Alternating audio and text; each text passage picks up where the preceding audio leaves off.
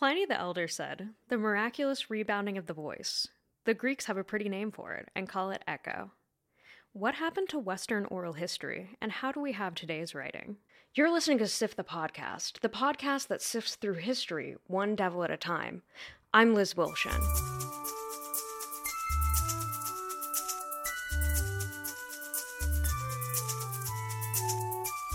Hey, Bill. Hey, Liz. So we're doing a bonus episode right now for Yeah. our listeners. Cool. Hey, listeners. Hi. Hello there. It's our first bonus episode. Great. This episode's called Read It and Weep because we are doing basically a history of how we got to the dictionary. I have weird feelings about the dictionary. I think we're going to have even weirder feelings about the dictionary after this. So before we even got to the dictionary, we had to start off with an alphabet, right? Yeah. And I mean, if you think about it, we had just an oral history. The alphabet was basically a technology. It was one of the first technologies we had, other than things like sticks to dig holes and spears, fire, the wheel. The alphabet was like one of the first big technologies other than those things. And it was pretty much unstoppable once it was created. It spread like a virus. After the alphabet was formed, or even before the alphabet really, we had the pictograph, which was the writing of the picture. And a really good example of that would be like the Lascaux cave in France. And so if you go to our website, I'll have a picture of one of the gigantic murals in Lascaux cave in France, which I'm going to show Bill right now. Werner Herzog has a really great documentary about the Lascaux cave in France. Oh. I don't think I've ever seen a picture of it, to be honest with you. One of my professors at U of A did her master's thesis on it, and it's got really limited access, actually.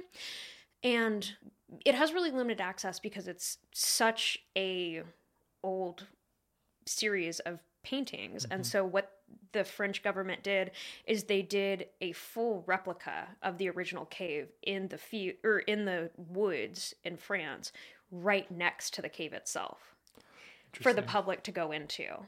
So it's an exact replica as a museum for the public to go into because they didn't want it to be ruined. Yeah, I mean, you can't really trust people to not ruin shit like that. Well, and also just the act of like walking causes degradation to any historical site. It kicks up dust, you're breathing out carbon dioxide, you're farting methane. So all sorts of things causes degradation to any sort of historical landmark. And even Werner Herzog in his documentary, which I'll also post a link to, it's on YouTube as a matter of fact, in full. I'll post a link to that on our website for listeners to check out. But he was allowed in with all of the archaeologists who discovered the cave in the 90s, I believe, to do this documentary because they wanted to make it clear that they were, one, not hiding the discovery, but two, like they factually could not allow very many people into the cave, so they wanted to have a documentary in the first place of what the cave looked like so that people understood what a big deal it was that they preserved the original cave in its original form.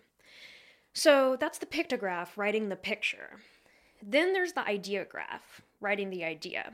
And writing the idea is a really big deal because if you think about it, things like the word structure. Structure was before the ability to like actually write things down in a physical form. When we had oral histories, structure was only applied as a concept to things like architecture. But once we had the written form, structure was suddenly applied to things like the structure of a poem. It was applied in an abstract sense. Then, once we had the ability to abstract things, we were able to have abstract concepts like liberty and freedom. And then we had all of these new ideas forming because of the rise of discourse. And that's how we were able to form economies, and it's how we were able to form contracts, and eventually democracy. And capitalism. And capitalism. And it's capitalism. I'm sorry, it's my pronunciation. It's my dialect. Where I'm from? Don't slander our favorite world economic system. I'm sorry, it's my state. This is a neoliberal podcast. Oh, yeah. It's anarcho-capitalism. I'm sorry, anarcho-capital... Use your words. Capitalism. Yep, I said it right. Yeah.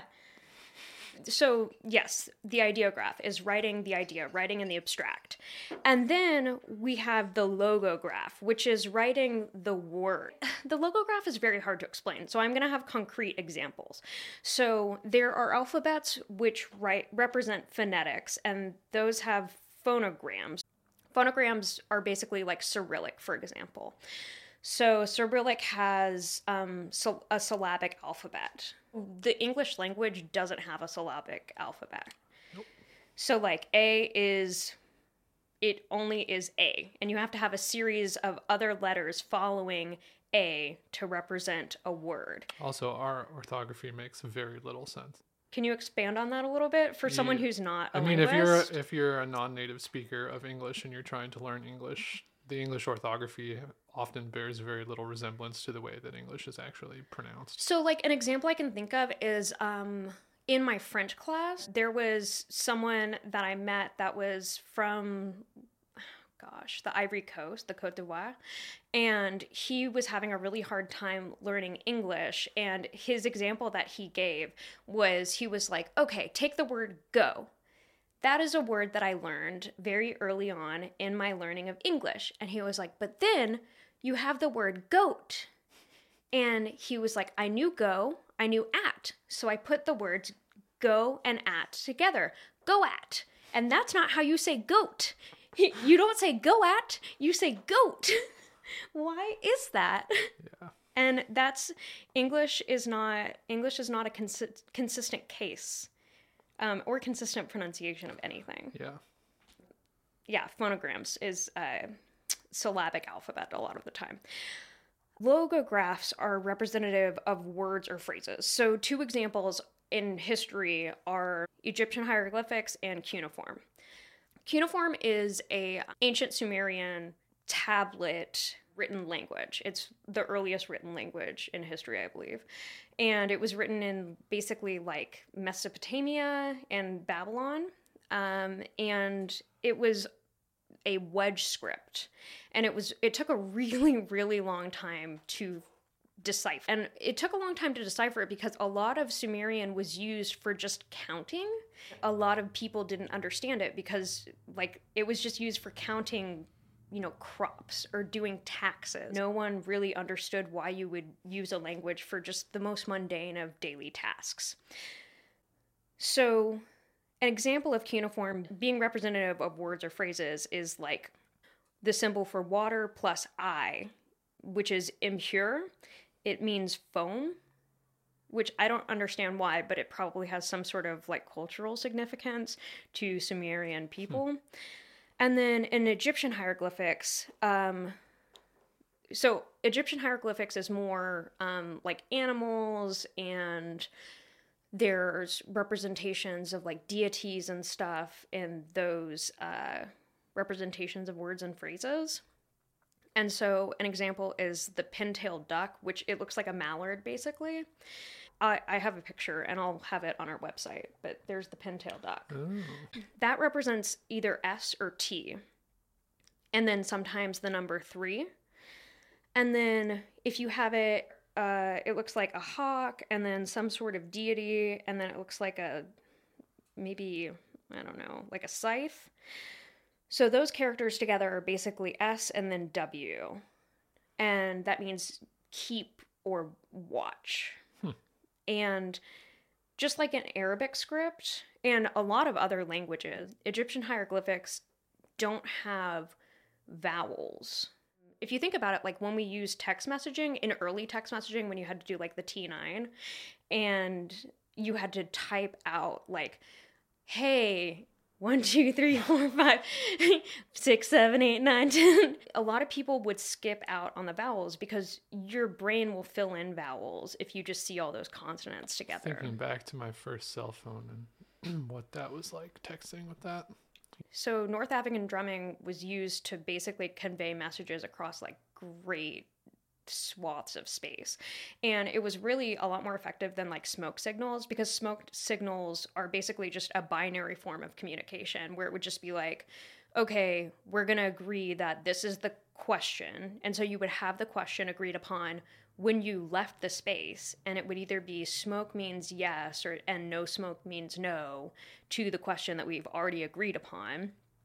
But then drumming in a lot of these cultural landscapes would be these like extremely complex messages of like, you know, an up drum beat represents this like K consonant, and maybe like a B. And then a down drum beat could represent, you know, XYZ sort of thing. And so it would also be in the context of like what the rhythm is that you would have these things told. The drum message relay would end up being these really, really long stories of like, it's very well told in James Glick's The Information, which is a book that I would recommend to any of our listeners, where it would be like the frog that lays on the frog, which lays on the lily pad, because the consonant is the only thing that's telling the story because the vowels have been omitted. Oh, okay. I see. So that's the alphabet as a technology, right? We have finally the technology of the alphabet. There. So, of course, because the alphabet is a technology, there were people who were against it because technology freaks people out. The millennials are ruining everything. If you think about it, the alphabet came to be basically around like the heyday of Greek society, right? And what was happening during Greek society, but philosophy was being formed. I hate philosophy. I know. And you know what philosophers love is talking about things. They really like that, and I don't. And Plato was basically the one who was like, we can't have this alphabet and writing shit because everyone's gonna fucking forget everything that they know because they're going to be able to write it down. Why would they remember anything when they can just make any sense? When they can just write it down and come back to it and look at it later. So I'm going to read a quote from Plato. And he said, "If men learn this, it will implant forgetfulness in their souls. They will cease to exercise memory because they rely on that which is written, calling things to remembrance no longer from within themselves, but by means of external marks. What you have discovered is a recipe not for memory, but for reminder." I mean, well, I don't know. There's something to be said for like the downfall of oral culture and oral forms of expression. Not the downfall, but like diminishing oral culture is a thing that has happened in certain parts of the world. And on some level, that's kind of what Plato is talking about a little bit.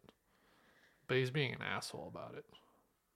Absolutely. Yeah. And I think also anyone who is freaked out about technology increasing is not seeing the potential for what that technology holds. For example, the increase in abstract thought and also the increase in discourse, which is exactly what philosophy was able to do. Yeah. And also everybody who's complained about things like Twitter destroying the English language or texting or Facebook destroying the English language, that's all nonsense. I mean, they don't know what they're talking about. Oh, yeah. Plato's an asshole is what I'm getting at here. Gigantic asshole. No, if there are any philosophers listening, I got no time for Plato.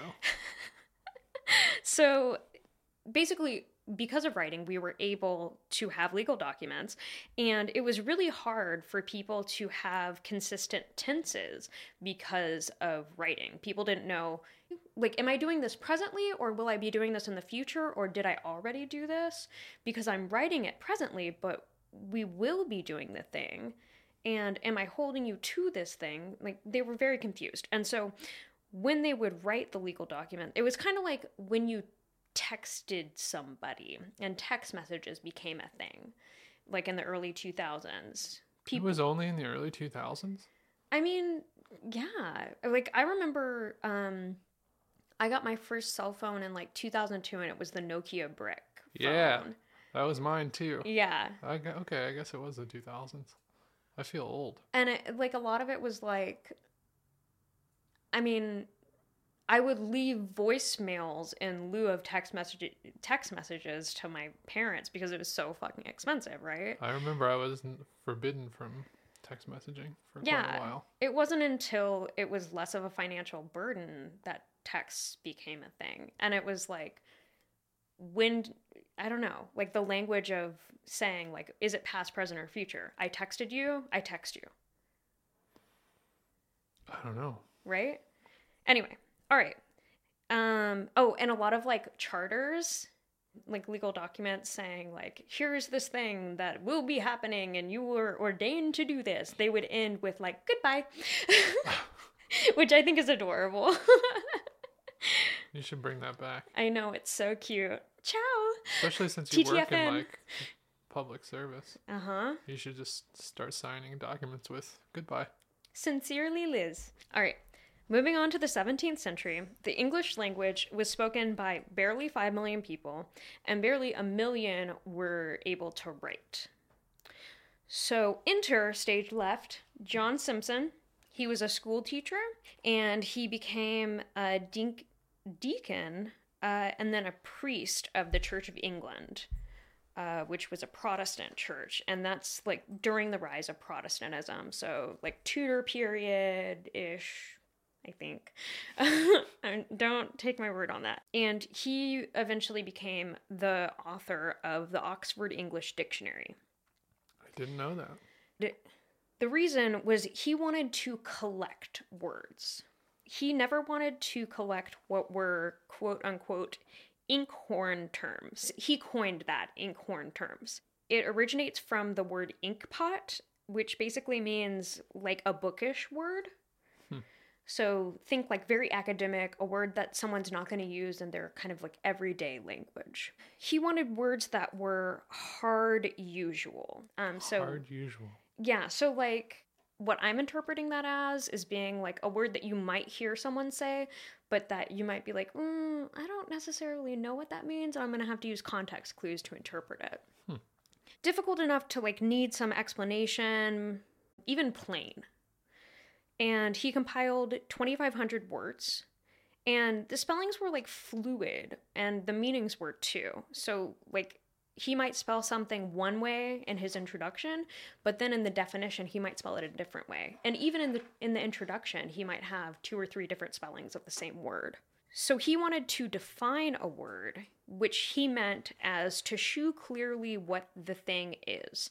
And that was for like objects, not words. And he wanted to interpret, which was to make plain, to shew the sense and meaning of a thing. The thing about written culture is that it always made language visible. The dictionary, whether Simpson intended to or not, standardized the English language in some way. Yeah, it definitely played some role in it. Spelling, maybe not so much. But he did introduce alphabetization. How do you... Your guess is as good as mine. How do you pronounce that word? Alphabetization? That's pretty good. I think that's about the best we're going to get between the two of us. Alphabetization. I feel like I'm saying it wrong. I feel like you've said it different every single time, which is ironic because that's basically what you're talking about. Yeah. Okay. I'm going to say it a different way every time. You should. Alphabetization. It's organizing systems with the alphabet. And it was a difficult task to explain because it had never been done before. Also hard to say. It's a very hard word to say. I'm going to ask Siri how to say it. We could do that right now. No, let's not. So, it had never been done before. It was always with numbers that people had done it. So it was really, really hard to do. And you can actually find these like medieval explanations where it's like, it starts off with A and then E, and then there are some letters that are betwixt F and H, and then it ends with Z and la la la la. And it's so wordy. And so it makes me realize like how fucking thankful I am for the ABC song. Oh, yeah. It's such a blessing It's pretty that good. someone fucking did that. Can you do them backwards? No. Can you? No, Nick can apparently. That's amazing. I never could. Way to go, Nick.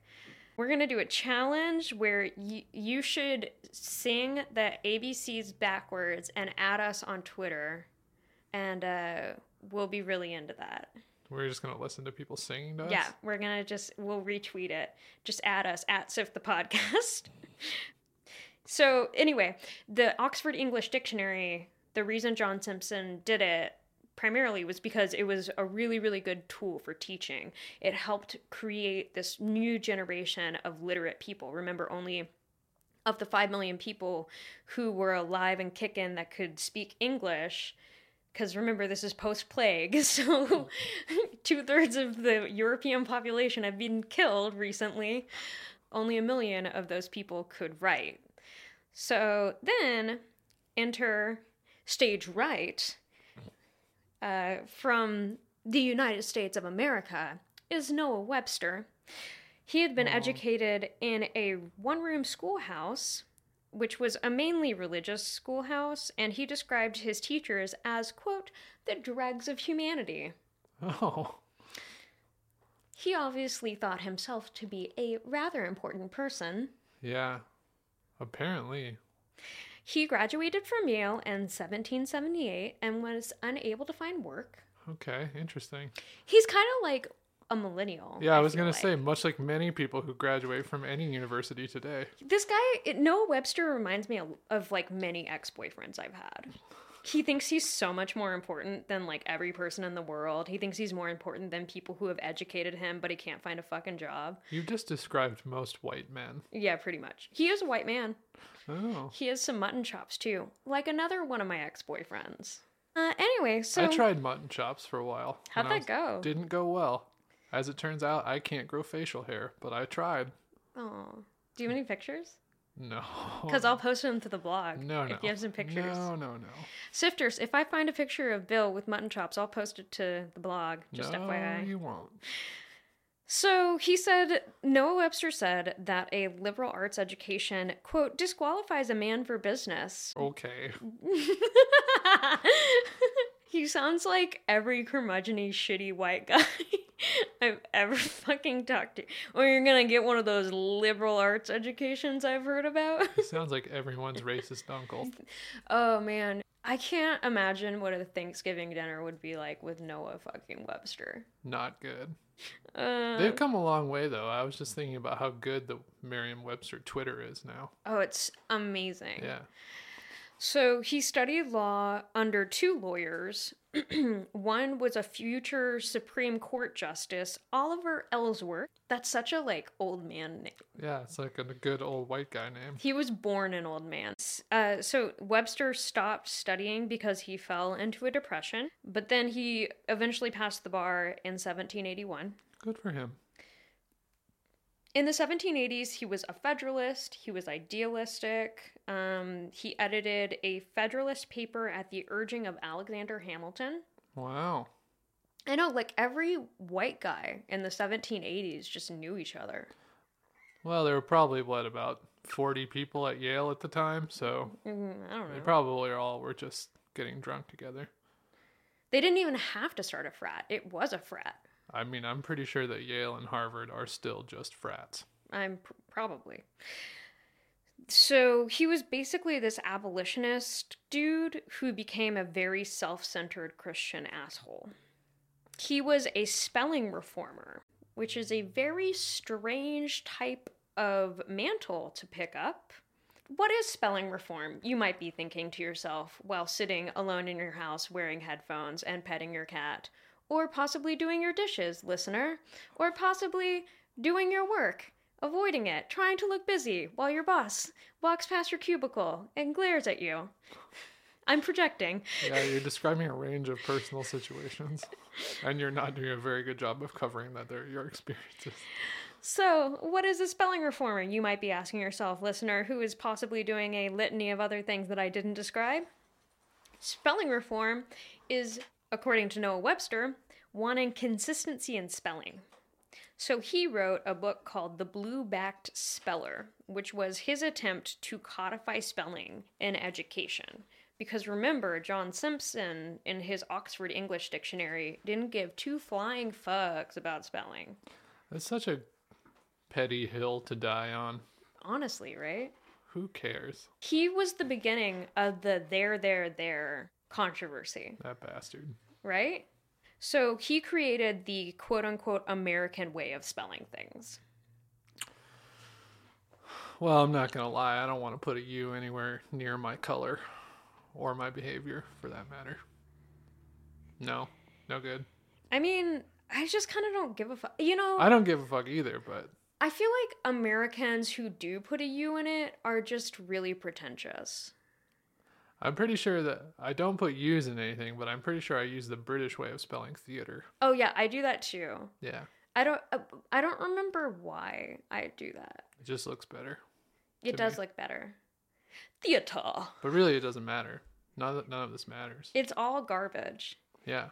We're all just trash babies trying to convey trash baby information to each other in a trash baby world. As a linguist, the best thing that I can ever do is just say very plainly that none of this fucking matters and people should do whatever the hell they want. It's very, very honestly fucking true. Do the least amount of harm that you fucking can in this world.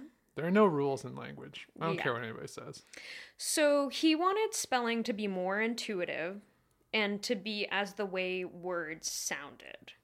But also, I'd like to say that he wanted spelling to be as the way words sounded as like a white fucking man living in colonial America. That's the catch. That's the catch. And also, I'd like to say that if you look in William Shakespeare's history of spelling things, he spelled words such as center and color as center and color as color. So Noah Webster isn't the first person to say, like, we should spell things as this way. Yeah. In this quote-unquote American way. Yeah, but also part of it isn't it that I think it's true that at the time, the way that Shakespeare wrote was considered not lower class, but it was not, he was not using like quote unquote kind of high language in his writing. Yeah, he was very accessible. His goal was to appeal to the drool seats.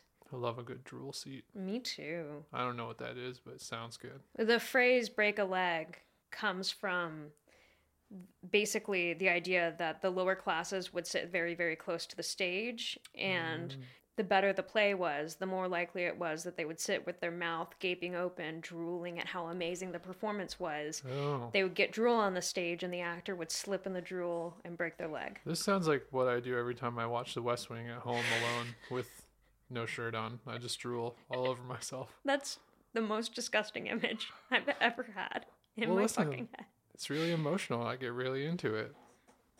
So according to Don't just move past that. I'm moving past it. We're moving on. We're talking about Noah Webster and his attempt to control society with language. Fine. What a fucking trash baby he is. To Noah Webster, language was a tool to control unruly thoughts.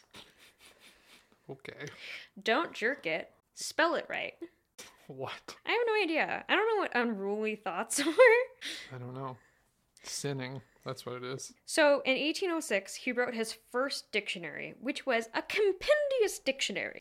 It was written in 2 volumes, and it was $20, and it did not sell well. And according to a website, which I'm not really sure is accurate. GeoCities? It might be a GeoCities website. It's like some random... Translate this quantity of money into another quantity of money using some random arbitrary form of inflation percentage. Oh, you're trying to find out what $20 back then would be like today? Yes. So I wanted to know what $20 from today, or from then, is in today money and adjusted for inflation. And that very not reputable website said that it's about $370 US today. That honestly sounds about right to me. It sounds about right to me also. Maybe that GeoCities site is better than we think. Maybe. So then he lowered the price to $15. Still nobody wanted it. I mean, It was about $100 price decrease to today's dollars, which I was like, $5 back then was $100 now? I mean, I don't know. So when someone says a penny for your thoughts, if you think about it That's a and lot. adjust it for inflation, that's fucking wild. I'm trying to think of who the hell would actually spend money on that book. I have no idea. So in 1807, he began work on an expanded comprehensive dictionary. And in 1808, he became a Calvinist, which Calvinists invented capitalism. So that tells you how fun they are. They're my favorite. He wanted to convert the nation to Calvinism. And I'm going to give you a quote of his to just give you an example of how much he shifted from being an idealistic federalist who was an abolitionist to a fucking garbage can of a man. I just had a thought.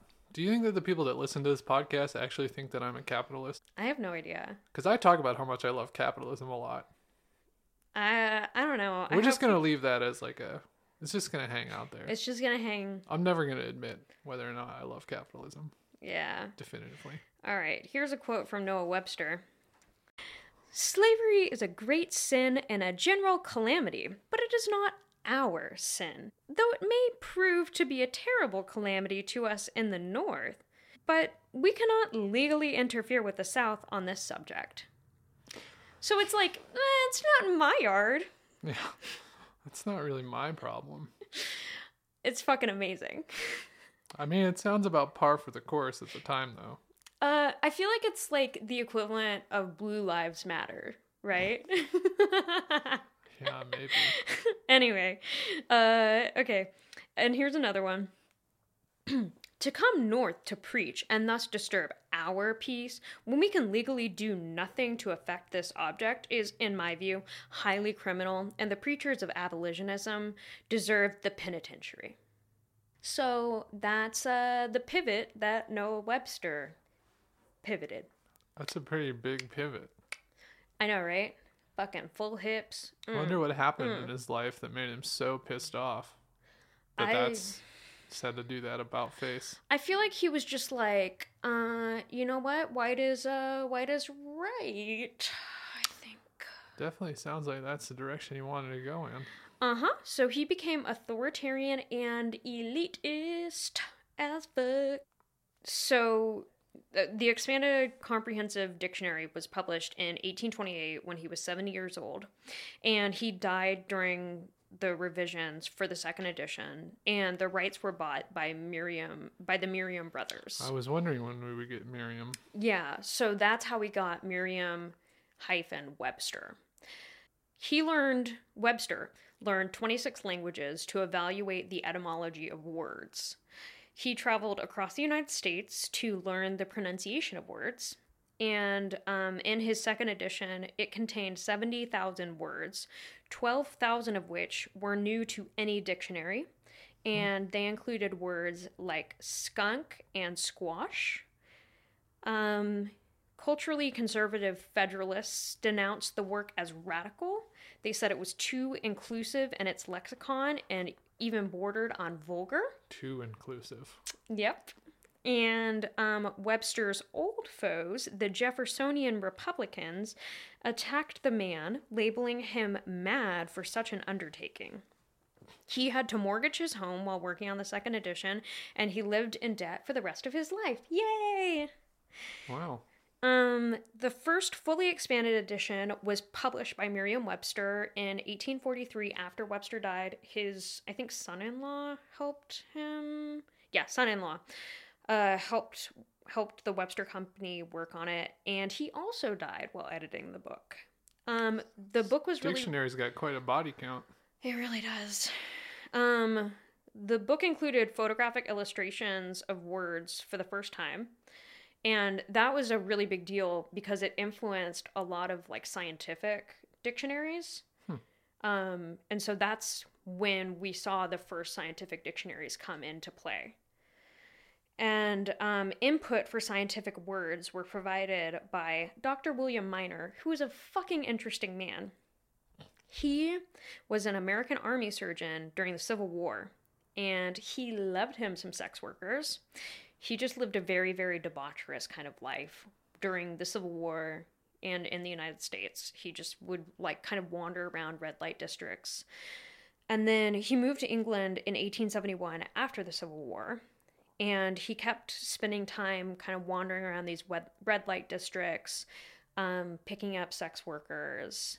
I think he was a little bit of a drunk too. And he contributed, like I said, to Webster's Dictionary. Oxford English Dictionary heard about this and asked him to contribute to their next edition for scientific words and definitions. And then in 1871, after living in England for about a year, he murdered a man. Oh. And he spent the rest of his life in a lunatic asylum. There's a lot going on with these dictionaries. I know. It's a very sordid past. Yeah. So, Emily Dickinson described the dictionary as her only companion, and one of her biographers said the dictionary was no mere reference book to her. She read it as a priest his breviary, over and over, page by page, with utter absorption. That sounds terrible. I mean, you gotta read it and weep, baby. So that's it. The history of the dictionary. Thanks for tuning in. Wow. Sift the Podcast is produced by Bill Cotter and me. Nick Granum is our sound engineer. You can find today's sources on our website, siftthepodcast.com. Want to be the first to get new episodes? Subscribe to us on Apple Podcasts and maybe leave us a rating to help us out. You can follow us on Twitter, Facebook, and Instagram at Sift the Podcast. Thanks for listening, and remember, idle ears are the devil's playthings.